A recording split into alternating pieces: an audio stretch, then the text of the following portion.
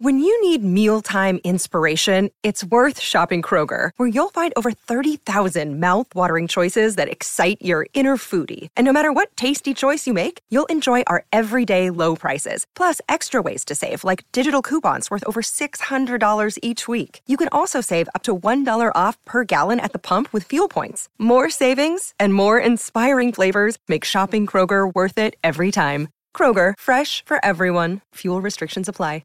Another day is here, and you're ready for it. What to wear? Check. Breakfast, lunch, and dinner? Check. Planning for what's next and how to save for it? That's where Bank of America can help. For your financial to-dos, Bank of America has experts ready to help get you closer to your goals. Get started at one of our local financial centers or 24/7 in our mobile banking app. Find a location near you at bankofamerica.com/talktous. What would you like the power to do? Mobile banking requires downloading the app and is only available for select devices. Message and data rates may apply. Bank of America N.A., member FDIC. Okay, round two. Name something that's not boring. A laundry?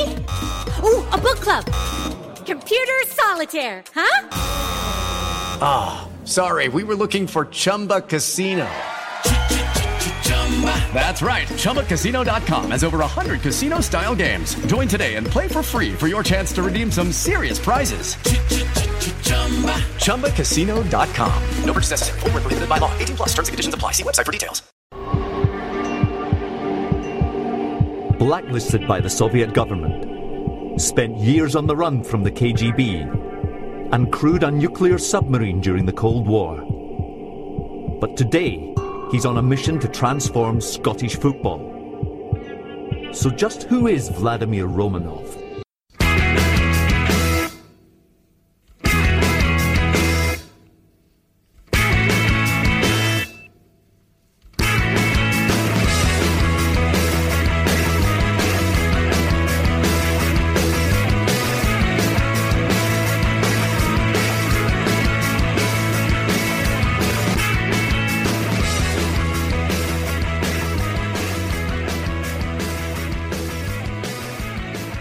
Welcome to the latest episode of the Terrace Scottish Football Podcast. My name is Craig Fowler and I'm joined on this occasion by Duncan Mackay. Hello.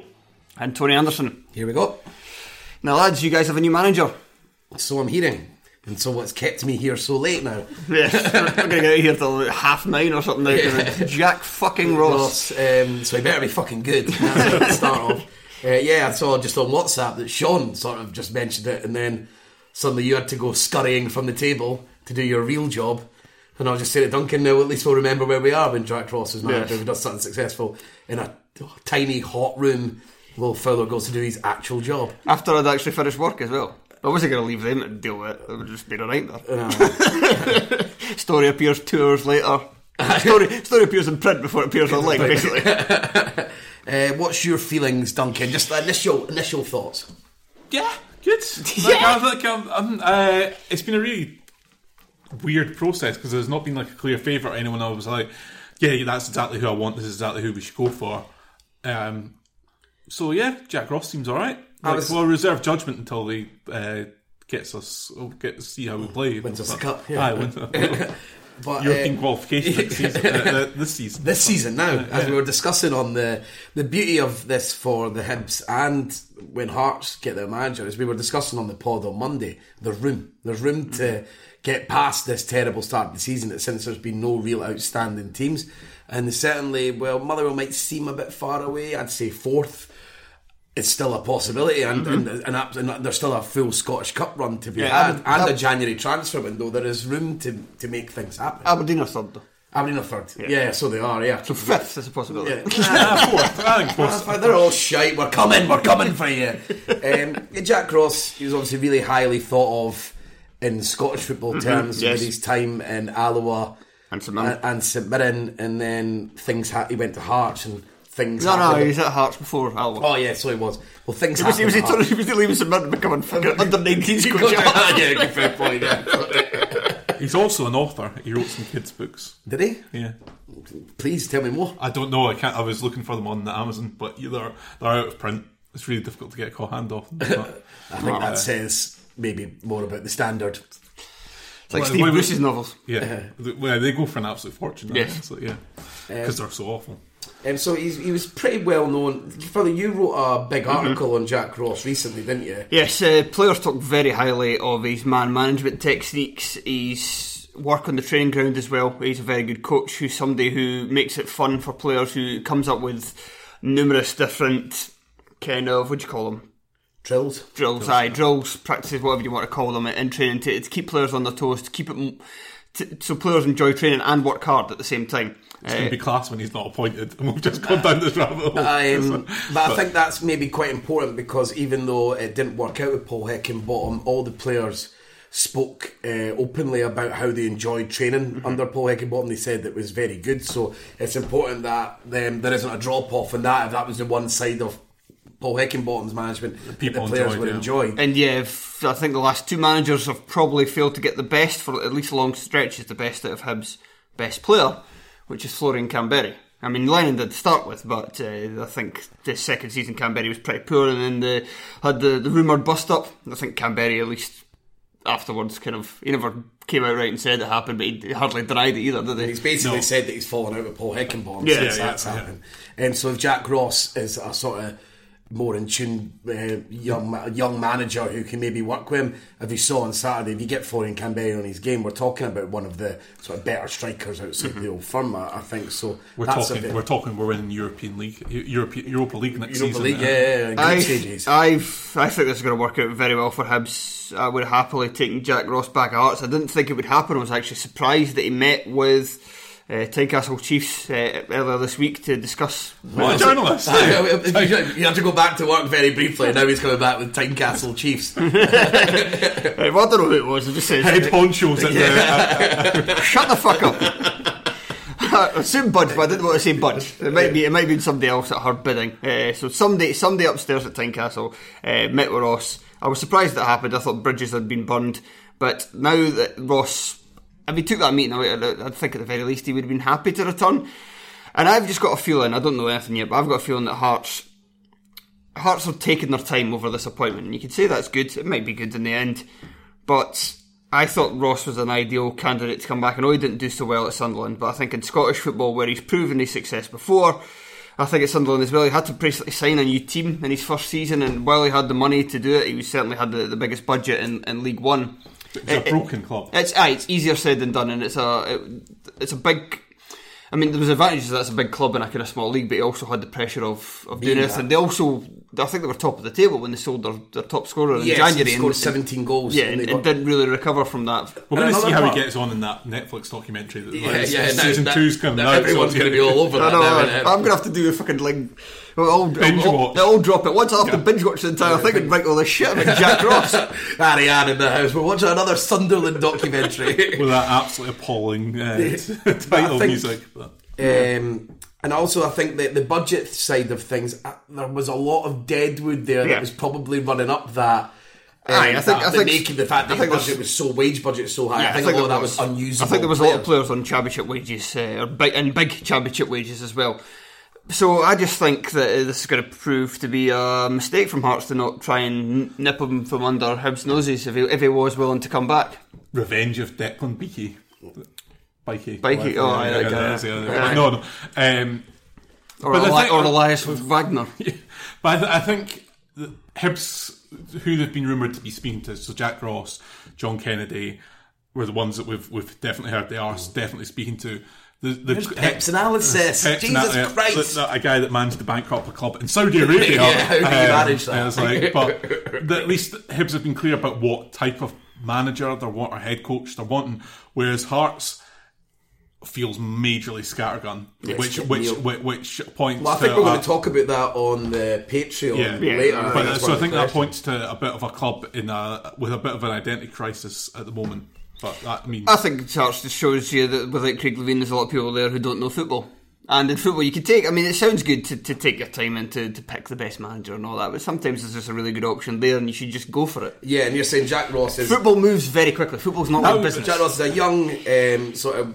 I'm assuming thought of as a forward-thinking manager with good manager skills, who's got a proven track record in Scotland. And yes, it didn't work out. Has previously worked at the club, probably worked with some of the first team players as well. And also at Sunderland, there's a lot of sort of caveats to what happened there. And he was literally minutes away from promotion. And winning a trophy. But so it makes him perfect Hibs for that. But don't get me wrong, there are the negative sides. I mean, Sunderland fans didn't enjoy the football, they said, and there was a hell of a lot of draws, which, if he continues that at Hibs, that'll just be like pumping Paul Heckingbottom anyway. So maybe nothing will change. Personally, I hope I'm wrong, but I've just got a bad feeling from Hearts' perspective that this will come back to haunt them, and Ross will be a roaring success down Easter Road way. Good. Excellent news. Right, what are we talking about now? Hearts! But from before. Oh, aye. Even better. The fun times. Yes, we're talking about the Romanoff documentary that is on it's on YouTube. It came out at the BBC. It came out in 2006, I would have thought. And yeah, this was fun. There was two documentaries brought out. There was one where Hearts fans could quite famously remember that the BBC blamed Romanoff for Bosnian pensioners not getting their money because basically sounds plausible. It was a typical capitalist story. He owned the company that took money away from Bosnian pensioners, kind of thing, through some indirect means, and that was his fault apparently. Right, fella, I appreciate that you're a journalist, and I like it how you're not going to pretend that you know all about finances like everyone else did during the Rangers and that's other news today. That's stupid. Let's fucking not tax fucking let's not bother talking about that because I'm sure other podcasts will extensively. Yes, and we find it tedious and boring after all these years. But let's talk about... We can talk about some of the reactions online, but again, it's going down a rabbit hole. I cannot be arsed trying to dig my way back out. We'll do it another day. Yes. Once it's all out in the open. So let's go to another club in crisis. Yeah. Or Hearts, used to be in crisis. Hearts from the mid-noughties. Hearts are probably in crisis these days. Well, it's the only time Hearts are permanently in crisis. But let's talk about the real crisis times. So yes, the Romanoff documentary. Romanoff, the King of Hearts. Yes. This documentary is an hour long, and I cannot fathom why it was made. Like, who agreed to it being made? And how much access was given? There's quite a lot of access given. Like Romanoff, that's who agreed to it being made. But it's just wild. Like, there's no real structure to it at all. Like, it comes in like Clearly, what happens is Hearts are having a really good season, and someone's approached them and said, "Do you think this will work?" So even this is a season that Hearts finish second and win the cup, but the cup stuff's completely is just an afterthought. Like there's no because it clearly went out really soon after the Scottish Cup final, so it's just all a bit mad. They make it so gangstery. And it's like it's a true crime drama. The amount of times that it's like the music's surreal, but maybe talk about that later. But every time a character comes into it, it goes grey, the screen on their face, slow motion, and goes damn. I found that I'm just like, what am I actually watching here? And then there was parts like when they went to to Russia to meet Lithuania, to see his house and stuff. And then they're just filming sort of empty swinging really big close-ups like it was, and I was like, what is this, a documentary about Chernobyl? I really was there was a lot of cliche in it, so yeah, it starts off, set the scene. Yeah, sorry, it was quite surreal just to start. It was like former KGB, or it's like former Russian military, Soviet Union submariner who got a submarine from the Cold War, who wants to transform Scottish football. I just started laughing because it was almost like a satire, but it actually happened. It was like brass. Even the start bit was very brass eye. Like when I don't know if it was like a clock or something came on. John Fashion. You're wrong, and you're a grotesquely ugly freak. So it's right into a crisis meeting. Romanoff flying over a crisis meeting with Graham Rix. At the Balmoral. Yes, it was after Romanoff tried to pick the team for a game. Well, he did pick the team for a game away at Dundee United. Rix, in hindsight, didn't do very well here because he leaked to the media that this was what was happening. He was getting told to pick the team, but he wanted to keep his job, but he picked the players anyway. Because Stracheny and Petra started that night, which was completely random. And so I don't know what he actually achieved in the end. Graham Rix comes across as quite an odd individual in the documentary, including smoking a cigar. It's just weird to see. Was that bit filmed in Lithuania? No, that's in the Balmoral. So why is he allowed to just spark up a cigar? It was 2006. 2005, 2006. So it was around about the time where I think. Yeah, because I was really confused doing it, because I kept thinking, are they jumping between two? No. I think they were still allowed to smoke inside then. Yeah. I think it was about then that the law came in. Yeah, he just smoking it, and then he was just smoking his cigar. So he was looking at his cigar and blowing on it. So it's just very weird. So there's Vladimir Romanov, there's Romanov, and Graham Rix, and includes the line, I provoked him. You could say I was pretty rude. And even the voiceover for Romanov is just a weird character actor. Yeah, we can go into some of that. I'll let Craig continue just to that was it. And the quote is that he says that when he provoked him, he said, I wanted to see his reaction. He says, animals would have done better. Can I just say, Romanov is a dead ringer for Dale Carrick. Yeah. Like with Dale Carrick with blonde hair. Yeah. I like every time I saw him, I was like, why is Dale Carrick? You're like, So Romanov says they would sack him if they lost the Dundee United game. They drew. Hartley scored like a last minute penalty.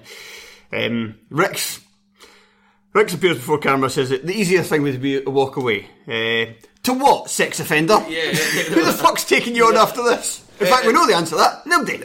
Well, you want your money. You want your payoff. So come on, he sat down with his wife and he's like, it'd be easier to just walk away. Come on, Graham, you want to get sacked. And then he says I kind of at points felt for Graham Rix. Is that okay to say? No.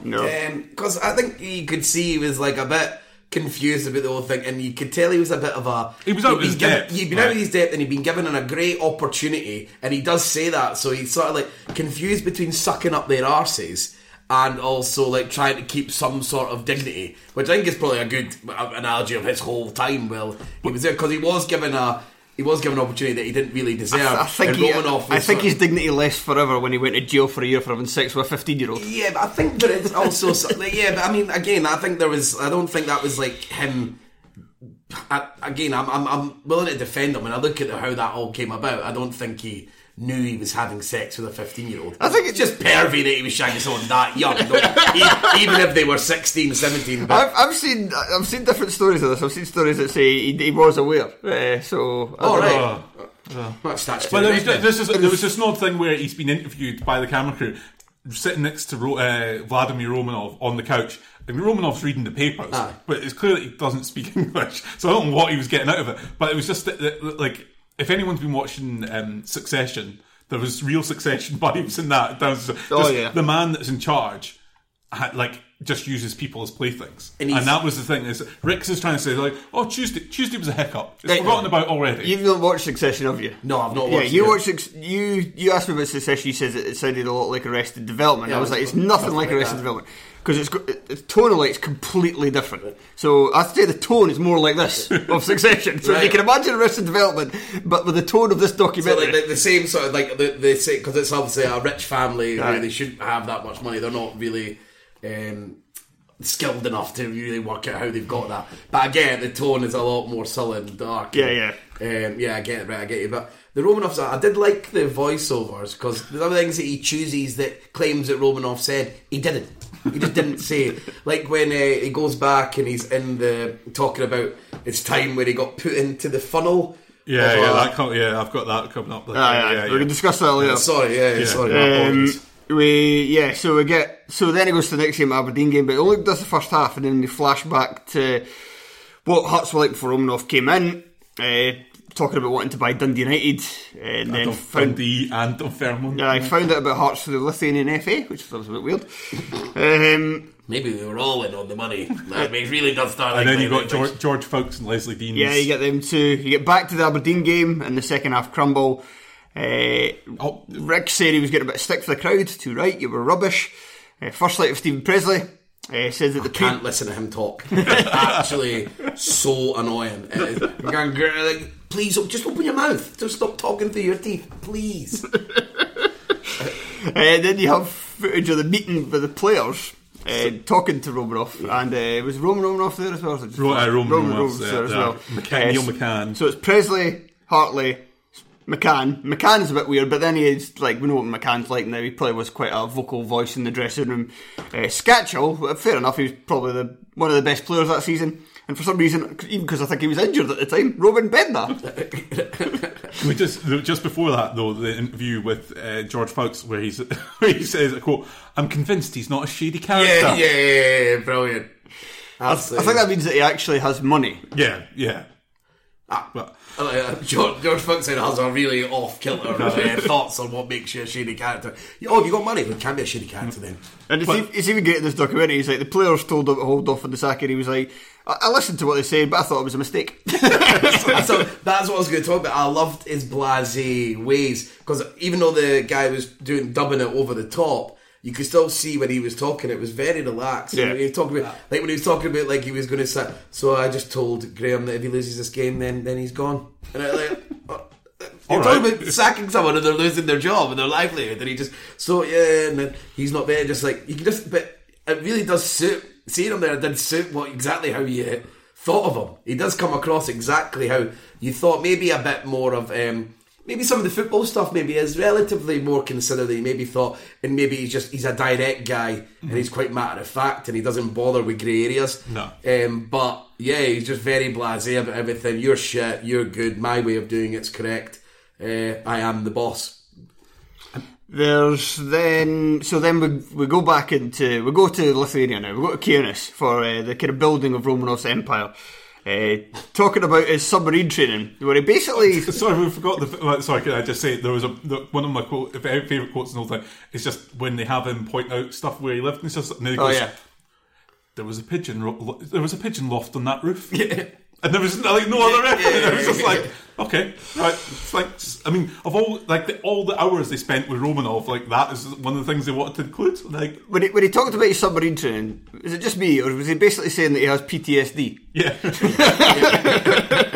He's basically saying he wakes up in the night in like cold sweat, and he was like, still drowning in coffee. It made him realise that why he needed to be a better person and stuff like that. You're like, yeah, that sounds shit, mate. Like so I will have to say, like, me and Duncan were talking about this off air a bit. It's like, is he I was trying to come through the bits that maybe were a bit of fantasy and were true. I find them hard to gauge what was all true. He seemed to have a lot of fingers and a lot of pies. And so that's followed by the footage of him like driving around Kaunas because he used to be a taxi driver. But then giving an interview Harry Redknapp style, like a cabin, outside the window. You know, it's like.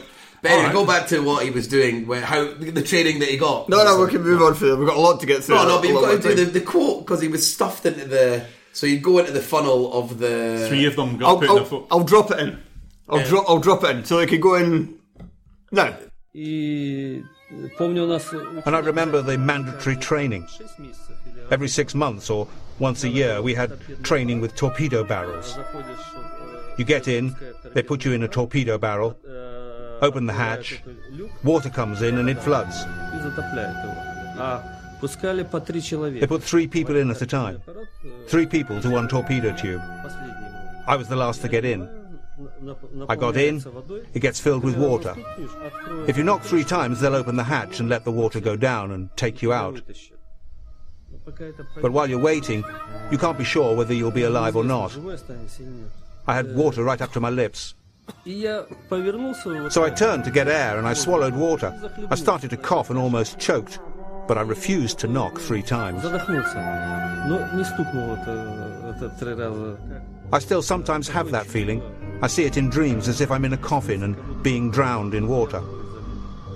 I think it was after that accident that I started to really appreciate what life on a submarine means, that it doesn't allow for mucking about. So that goes with the example I was saying earlier about the guy dubbing over it, clearly saying things that he's not saying, because he claimed that experience showed him in life that you do not muck about. Romanov didn't say mucking about at any point. So I'm just not having it. Again, more brass eye. Literally brass eye quotes coming out of it. Then we get the Mrs. Romanov's cameo. Yeah, and they live in that, like, for someone that was so rich, they live in such a, like, I mean, it wasn't humble home. It was quite, it was modest. I wouldn't say, like, there was a few trappings, but it wasn't, like, super rich. No. Like, you were just like, this guy's meant to be, like, a bit, like, close to a billionaire. Like, And then she was, and then that whole bit as well, just talking about, like, his crime life.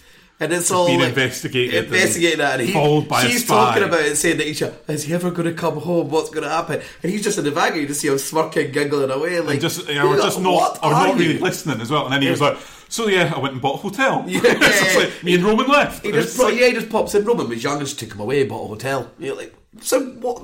This isn't how life works. So he was just, and then he was, like you're saying, he's got the cabbie thing. It's just so many things he was up to. And then he said he got his life saved. Well, not his life saved. Somebody for the commission warned him that he was on a list. He was going to get thrown in a gulag. So he managed to escape. And yeah, it sounded mental though, to have what he called a direct contact, which is basically somebody who follows you around 3 feet behind you. It's not even like a spy, because they're not even trying to be subtle about it. They just watch you the entire time. Letting you know you're being watched, yeah. Then it goes back to the Tynecastle Hearts beating Motherwell, Callum Elliott scoring. Yep. Yeah, I saw that. And he starts to get into some like paranoia about... About football being fixed. And this is the start of his hatred towards agents and thinking that football might be fixed. Yes, because that was the thing that... There's a few factual errors in this. The first one comes up when they said...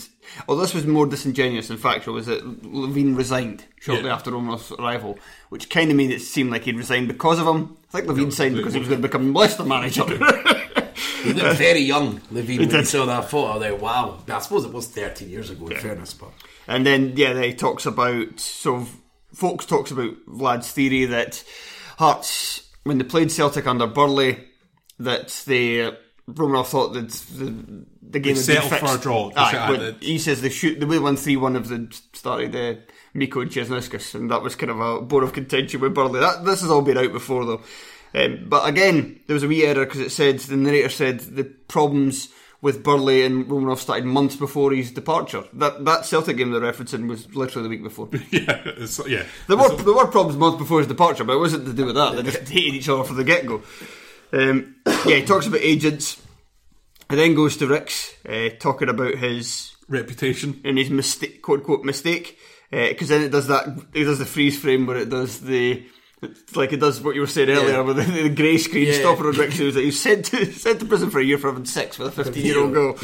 And then it's like Romanoff talking about what he liked about Ricks, and he responded with, when he told Ricks, when he asked Ricks if he'd want to manage Hearts, Ricks said, "Are you serious? Are you kidding me? If he said that, maybe don't give him the job." Clearly going out of his depth. But he wanted him because he thought that he would be... I think the journalist alludes to that. He says it later on himself, Romanoff, that he thought that Ricks would side with him in the media because the media had hounded him. So he wanted somebody who the media were against, like he could have empathy with him, kind of thing. And that didn't happen. I mean, Ricks, had he played it a bit smarter, maybe he could have just stayed in charge by... I don't think Rick's a very smart guy. Like, I'm just putting that out there. He also says he didn't want a star manager because he would have rebuilt the team. No, instead Hearts signed 11 players in January. Is this the bit where we go back to Romanov's office and he's got this file? He starts showing off his file. Just a bit ago, I just wanted to make one more point because I noted this while Ricks was talking. He licks his lips all the time, which just makes him even creepier. He looks like he ages through that period. Like he looks pretty young in his first. But he can only be there about 2 months. Yeah, that's what I mean. But when he does his first press conference when he's there, and then by the end of it, I was like, "There's a lot of more wrinkles that have appeared there." But I suppose working in that environment would. And there was some paranoia about who Ricks was being advised by and stuff. We'll get to that later. So you talked about his archive of players in his office. Yeah, so can we just... So he's like, he points out in all these files, he's like, we've got... he's like, it's like 7,000 players on file and stuff like that. They're just print-offs of Scout 7. Like, there's no... Like, it doesn't seem to be any more advanced than that. It's like, he's like, look at our archive of all these players we are scouting. And it's like, you've printed off a database, and then... He's got, and they're like, Romanov has his own particular way of dealing, like, yes, I like this. It was like he rates players by 1 to 3. That's it. Like that's it. Again, doesn't deal in grey areas. No, that's good. All right, crap. But he's also obsessed by Brazilian players. Yeah, that's his thing. He's like, that's the hotbed of talent. It's like this is maybe the best thing in the entire over time. The entire documentary. This is maybe the best bit because you got the first see the Brazilian agent. Is in negotiating a player. They've agreed a deal to sign Fred Costa for Hearts for a 3.5 year deal, and the agent's like, "Oh, he's put me out of business. This is such a great deal, but we'll be back. We'll be back. Basically, just a room of people all at it. Yes. Because Fred Costa never arrived. I even tried to look him up at Wikipedia. I can't find any trace of anybody called Fred Costa. Played for Palmeiras, I think he played for. Allegedly. Everyone was at it in that room. A full room of everyone being dirty guns. Yeah, because it goes back to that later on. I wonder if we should just go back to the agent now. This document just jumps about. That's what I mean. They're just there for ages. Talking about this is actually the same way that you're watching it. And they're there for ages, and he's going through. And then Romanov at one point. Actually, no. I'll get into that. Right. I'll do what Tony says and stick with the flow of the documentary. So he's he's back in the car now. He's talking about the players that are signed under Ricks. He says he's concerned about the players that Ricks wanted to sign. He says Ricks asked for one player. He says I didn't really like him, but I said okay. Then I asked for another one. Then he asked for another one. He says none of them liked, but okayed the deal anyway. Hearts fans were pretty aware that one of them would have been Lee Johnson, the other one would have been Chris Hackett, but nobody knew who the third one was. Might have been McCann, could have been Besleger, could have been anybody. There was a lot of them that arrived. Yeah. We know it was the Petras or Stracheri, but apart from that, could have been anybody. And then he asked them to write down the attributes of these players so he could understand why he was trying to sign them, and he was like, he never did this. He would not put pen to paper. 3 weeks later, he would not put pen to paper. So that told me everything I needed to know. Yeah, he said they had to be punished. Yeah, really, it started to get a bit sinister. Then he shots of him in a bar with his pal watching this is Pfizer Hearts versus Partick Thistle, and it's in Lithuania. He's paid $3,000 for it to be televised in Lithuanian. I could have got you first row sports for nothing. Yeah, he does make a point saying Ricks is too hesitant, can't find his game and style of play. Yes, he was very bang on with that assessment. Well, some of the things, that I was saying earlier through it, like you can see he's quite direct, and he doesn't suffer fools gladly, and he actually notices a lot of things, but it's like he just doesn't really accept anyone else's sort of point of view. That's the thing he's talking about, and which goes on. Yeah, there's a bit where he's talking about the fact that how he eventually became involved in football was owning so much of the bank. They were like, well, you basically own this football club now. And then he couldn't understand how they were paying the most in wages but finishing fifth. And like for him, it's clearly like quite a transactional thing. If I put this amount in, I need to, like, if I put the second amount of money in, then I have to finish second. There's no reason why that shouldn't be the case. But like, there's no understanding that football might be a bit it's a sport for random.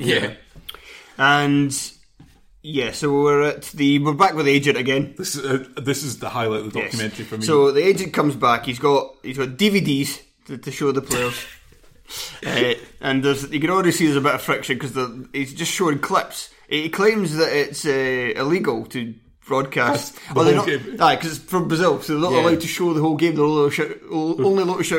only allowed. Fuck's sake! Allowed to show clips, not full game. You can just see that each of them, both of them on both sides, are like, I'm dealing with a bullshit here, and they're just trying to work out. Bullshit, and they're just like, oh shit, I'm getting called out here on this. But then there's a proper best moment, probably in the entire thing, when says at one point Romanov nips out to deal with more pressing matters. You see him in the background. It's him like going like to a little baby that a woman is holding. It's amazing. Like, it's so good.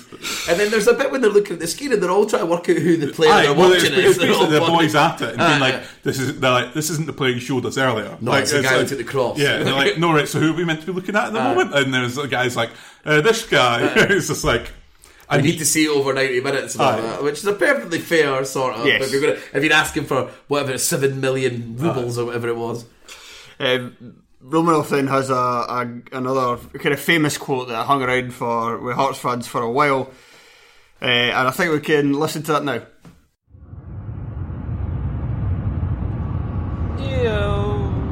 I don't think that the agent was that upset. As they say, his salesmanship lacked sophistication. His techniques were too vulgar, too primitive.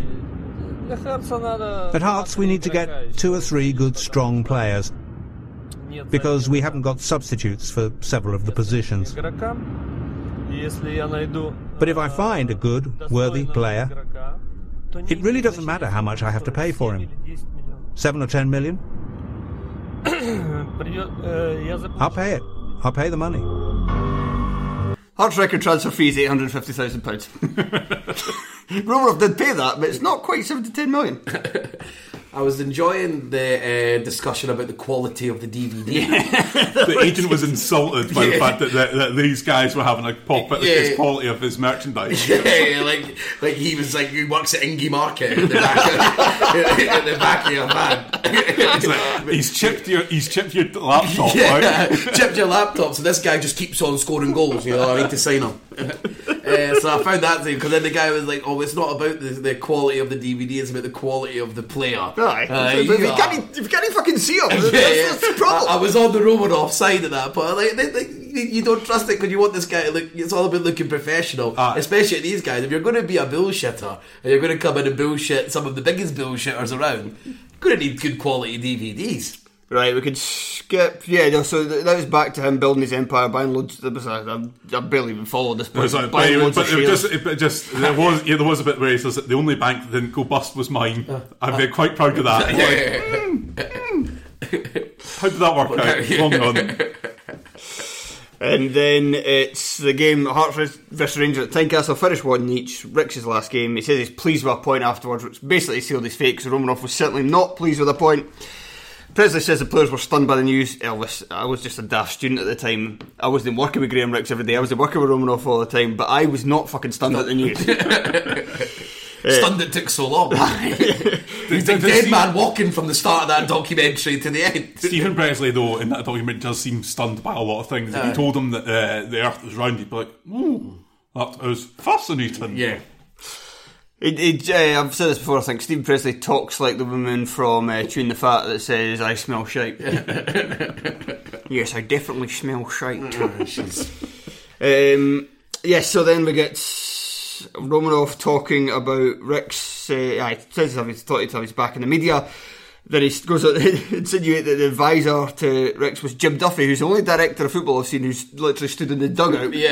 And was more active than Graham Ricks. Yes, more active than the manager. Funnily enough, Scottish media didn't really have a problem with that. Romanoff was the problem. But then years later, Levine was the problem as director of football. Weird. It's almost like mates. And he says that... Yeah, Romanoff basically says he thought the secret advisor insinuated was Duffy, and may as well bring him to the club instead of him being like a rat in a hole. Does not mince his words, that man. No. So Valdes becomes manager. Then we get the game against Hibs. They beat Hibs. Then it's had to see it. There we go. Who's that goes on? There was no context given about the injuries. Come on, I didn't see one bit in the documentary say that Gary O'Connor had just been sold.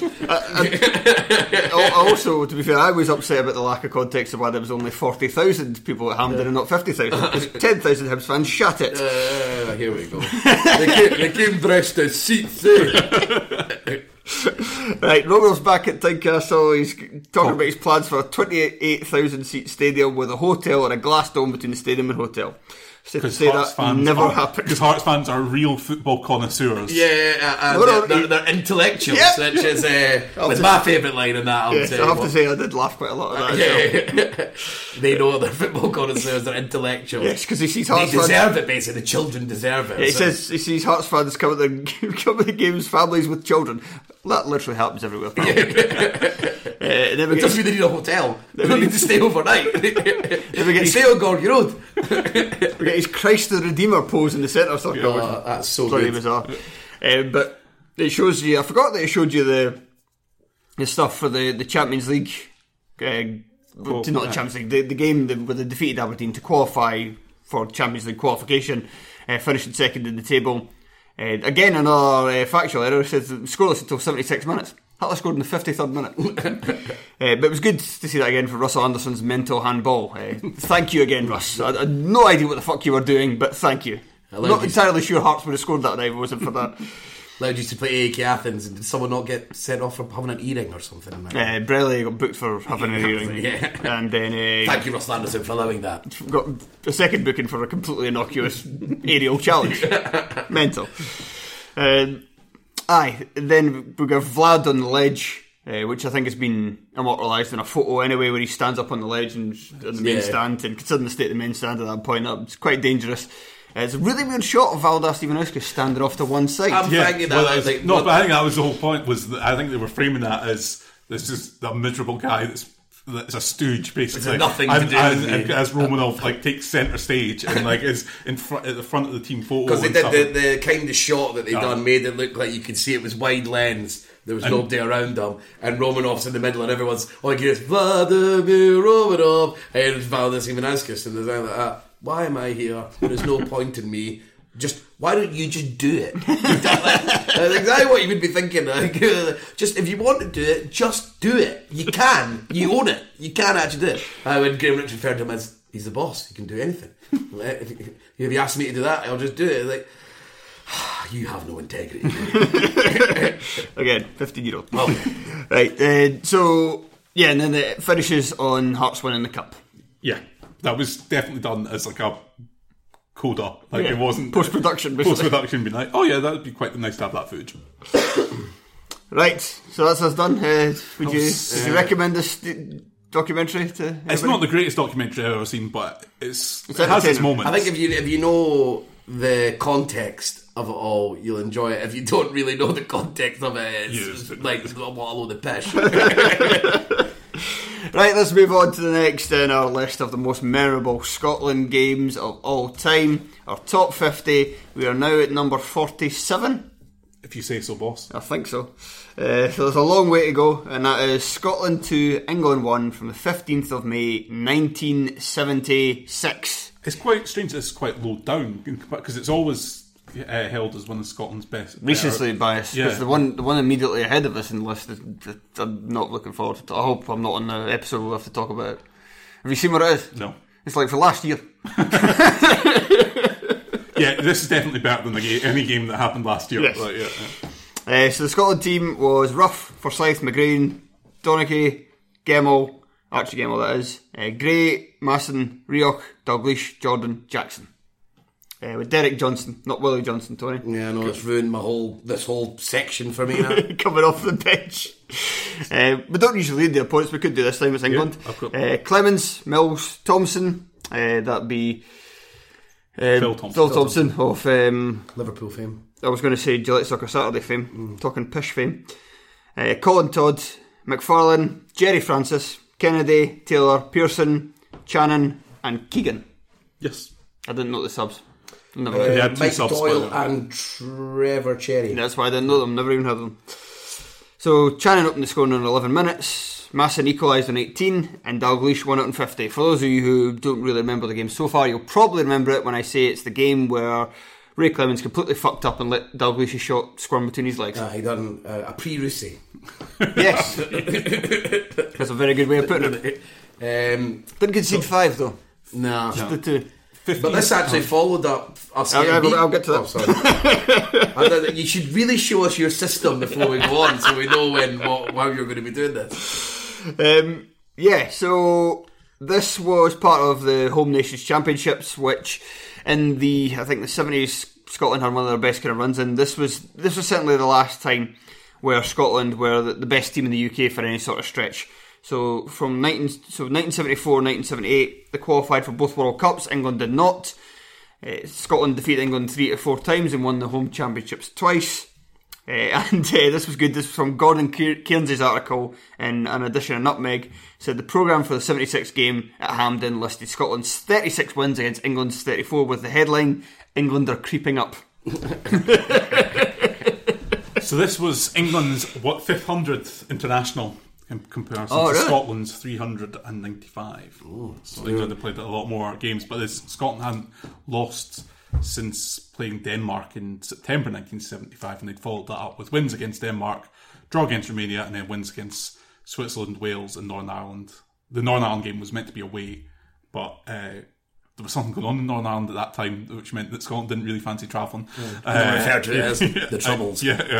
And then Finland, they beat after the England game, so it was a pretty good winning streak. Rip-roaring time to be a Scotland fan. And the 70s as well. But what a great time to be a Scotland fan. Yes. Great fun, getting your clothes on, going out. Getting your clothes on. People do that now, Tony.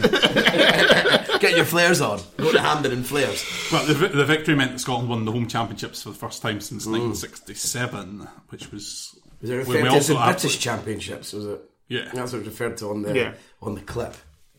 It was also Dalglish's 6th goal in the competition. He would score another 3 the following year. So he scored 9 goals in 14 home internationals. He then joined Liverpool, played in a further 12, but didn't score again. Yeah. So again, that was thanks to Gordon Cairns. And this was the last competition, the last home internationals for Willie Ormond as manager, because he left to take over Hearts. And I'm going to talk a little bit about Ormond now, because he had quite a career. Yeah. He was a member of the famous Five for Hibs. Helped Hibs win 3 league titles and reach 3 cup finals in typical Hibs fashion. They won none of them. He also... Don't know why that's relevant. He also became Scotland. He did become Scotland manager after the time. That's not what I meant to say though. He became St Johnstone manager after retiring. Oh, sorry. Led the club to 3rd place in the top flight, their highest ever finish. Is that still stand? No, Steve Lomas. Steve Lomas had finished. It was the highest ever finish at the time. Right. So that's why there's a stand named after him at Midtjylland. Yeah, it's been equalled. He also led them to their first ever cup final, which also meant their first ever appearance in Europe. So quite a lot with a team they couldn't give a fuck about. No, I love St Johnstone. I'm only kidding. It's just because they get wound up by us. Yeah, they do. Although they've been a bit quiet. Oh, that's why. We've lost all of them. No, I was going to say because we've been really rubbish this season. Oh, yeah, so it's hard for them to have a go at us for not talking about them much. Yeah. They don't want to hear it. Please talk about his legs. But then his one bad tenure in management was at Hearts. Good. So because he had a good record of Scotland boss, 47 win percentage. It was said that he was kind of forced out by Scotland because they wanted a more kind of charismatic manager who would kind of get a grip of the players and kind of iron out some of the disciplinary troubles, like some of the kind of goings on that would happen at Largs. It's annoying because I'm trying to find. I've been searching to find out all sorts of scandals, like as I'm trying to make my USP for this whole series. Finding scandals. I think some of them were before, like for instance Jimmy Johnson, who wasn't no longer playing at this point, was the whole drunken sailor thing. Yeah. And all that. I'm not sure if that was under Ormond or not. They all seem pretty clean cut, decent guys. But they probably just like getting bevied. Yeah. And then they get reported. They're real men. What happens in? But that was what happens in Vegas stays in Vegas. There was a feeling because Ormond had managed Scotland at the 74 World Cup, and obviously we'd done really well, but I still hadn't qualified at the group. The first nation to not get beat at a World Cup, but still not make the next round. Smashing records all over the place. It does seem odd that he was kind of forced out. Then to replace him with Ali McLeod, like if Ormond had been charged in 78, then maybe things could have been very different. But that's obviously just a counterfactual. Just throwing it out there. Yep. Have you got anybody you want to talk about for this game, Duncan? I was going to say Ormond himself said after the game that he reckoned that Scotland had 26 international class players, and if we can get them, there's no problem about availability and injuries, then we have nothing to fear. Well, I think we've got something similar now. 26 international class players. The problem is they're all centre midfielders or left back or injured and don't want to play. Being the main one. So. Yeah, is there any player you want to look at, or will I? You watch. We could maybe talk about the goals if you want. Or probably. Well, we talked about because we can actually watch the highlights. Some of these games. There was 8 minutes of highlights, and it struck me that it was sort of like modern football was there because there was things like diving, like Kenny Dalglish. That wasn't a dive. I thought that was a penalty. No, but he went down easy. He definitely did, and the fact that they were talking about diving, they were talking about diving, and then. I think it may have just been because it was in colour, like rubbish back. The crowd was really loud and quite raucous, and I could hear singing. So I was thinking like it was as things were moving into that sort of modern time for football. But looking at the England goal, what was that? They scored early after 11 minutes from a corner. With a header. Yeah, and then the Scotland goal I found hilarious. So the guy had all the time in the world because I think it was Joe Jordan ran at the front post. They all chased him. Don Masson. And then he headed in. But the issue being there was 3 England players plus the goalkeeper on the line. So maybe if one of them decides not to be on the line, then maybe they could mark him scoring the header. It seemed from the highlights Scotland's tactic was throw the ball in the box from the wing, which seemed to be fair enough because England were absolutely dreadful at defending. Yes, full-time score says it worked. Yes. There had plenty of chances even after on that. And then Kenny Dalglish's one, because Joe Jordan does brilliant down the left-hand side. Yeah, he was rapid. Like, and I think, he was really. And obviously, a shout out to all the mullets because never mind. Jerry Francis was playing, so of he's course, still got another thing. Yeah, he's still got it. But everyone, it was just mullets all over the shop, which is quite funny because you see Joe Jordan with long cool hair, and obviously he looks very much his age, quite proper nowadays. Because they were all party boys back then, everyone on the park, and it's a great cross. And then Ken Dalglish sort of gets. It doesn't mean the touch. I think he wants the touch to come inside the defender, but it actually goes wide, and then obviously he gets lucky with the. He does say that somebody had tipped him that was a particularly weak area for Clemens. What, in between his legs? Kind of just at him. That's pish. Just try to make it sound his weak shot that went in. That there was some sort of method behind it. A couple minutes earlier, Dalglish had definitely left some on Clemens with the Rekendi back pass. They played Dalglish and he definitely left something on him. Which obviously that doesn't mean anything, but it was. No, we're happy to. You just have to see an English keeper. I mean, if only someone could do that to Joe Hart or something like that. Phil Thompson was there, and his daughter's Georgie Thompson, which Duncan didn't realise off air. You know who the old Sky Sports News presenter, tiny one. Right. That's his daughter. Right. So definitely got his mother's looks then. Yeah, absolutely. So that's his daughter who her. She obviously went on. She was going out with Declan Donnelly for a while. Right. And she's now married to Ben Ainsley, who is the sort of champion rower. Okay. But I was I finally found some sort of scandal somewhere. God, I was trying hard. I did things I've been typing into my computer all day. Georgie Thompson got caught drink driving. She was caught twice over the limit. So maybe she would have been more suited to Anthony McPartlin than David. Nice. Yeah. Right, you mentioned it earlier. We'll talk about Alan Rough. Rough, sorry, I'm finding an inability to speak in this podcast. Rough started the game. He was still playing in the Scottish second tier at the time for Partick Thistle, and he came in after he was. I think I'm right in saying he was the 5th goalkeeper in 5 years to be the Scotland number 1 at a home championships. He replaced Stuart Kennedy from the year before. He was a Rangers keeper. He played because David Harvey, the Leeds keeper, was injured. And Scotland were beaten 5-1 at Wembley, and it was a kind of playground joke, 5 past Kennedy, and that kind of followed him about the rest of his career. So Rough stepped in. Obviously, someone makes a sort of quip about you until you lose your place and you're done. He's not getting much of a career after that. You've got a playground joke until you're not playing. I heard kids over in that school slagging you off, so your career's over. Rough had already won the 1971 League Cup with Partick Thistle. And I think we kind of know a lot about Alan Rough, but there was a really good quote from him in a Scotsman article, which was his first wife, Michelle, was a tenants girl who modelled the kind of on the cans. Yeah. So he said he used to get fans coming up to him and saying, "I had your missus on my can the other day." Would you be happy with that? I'd be quite happy with that. I don't know. I'd feel like there was at least something. At least everyone fancies him. Exactly. It's good to be an ego boost. And he had. She also at Edinburgh Uni. She donned hot pants to boost the rectorship campaign of a bright young student called Gordon Brown, the ex-member of Brown Sugars. Has 2 daughters from a previous relationship. Sarah has just started up a chocolate factory. There you go. Brown Sugars, big fan of that. From that article as well, Rough details his superstitions, and this is absolutely wild. I know that footballers can be quite superstitious. I can be quite superstitious, or at least I used to be, but this is mental. So he had a habit of not shaving before games. He used to always hang his clothes on peg 13. He would always bounce the ball off the changing room. He'd always bounce the ball off a changing room wall a certain number of times. He'd be careful not to stand in an unlucky part of the floor. He wore his favourite Sorry, I need to understand. Sorry, I don't know. There's lucky parts of the floor?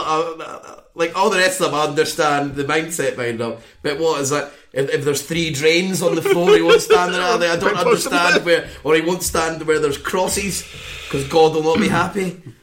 I'm confused with that one. He wear his favourite old shirt under his top and his own white socks, and continue to take them on trips when the SFA wanted the team to wear all red.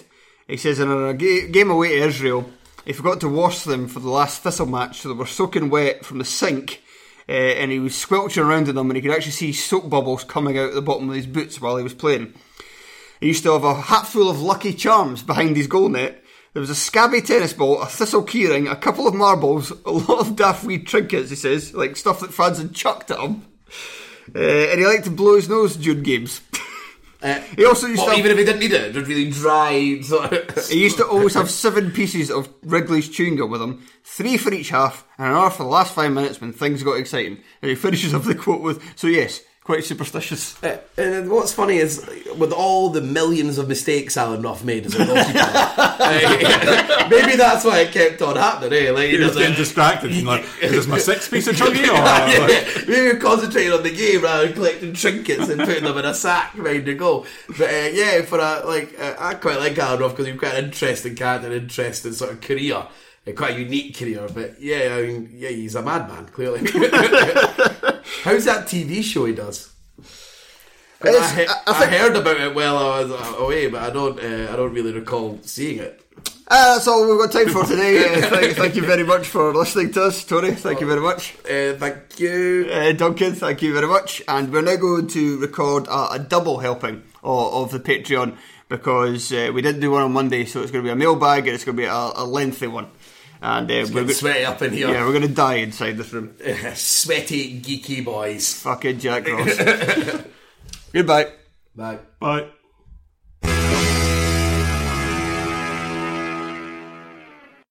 Sports Social Podcast Network. Hey guys, it is Ryan. I'm not sure if you know this about me, but I'm a bit of a fun fanatic when I can. I like to work, but I like fun too. It's a thing. And now the truth is out there. I can tell you about my favorite place to have fun. Chumba Casino. They have hundreds of social casino style games to choose from with new games released each week. You can play for free anytime, anywhere. And each day brings a new chance to collect daily bonuses. So join me in the fun. Sign up now at ChumbaCasino.com. No purchase necessary. VGW Group. Void where prohibited by law. See terms and conditions. 18+.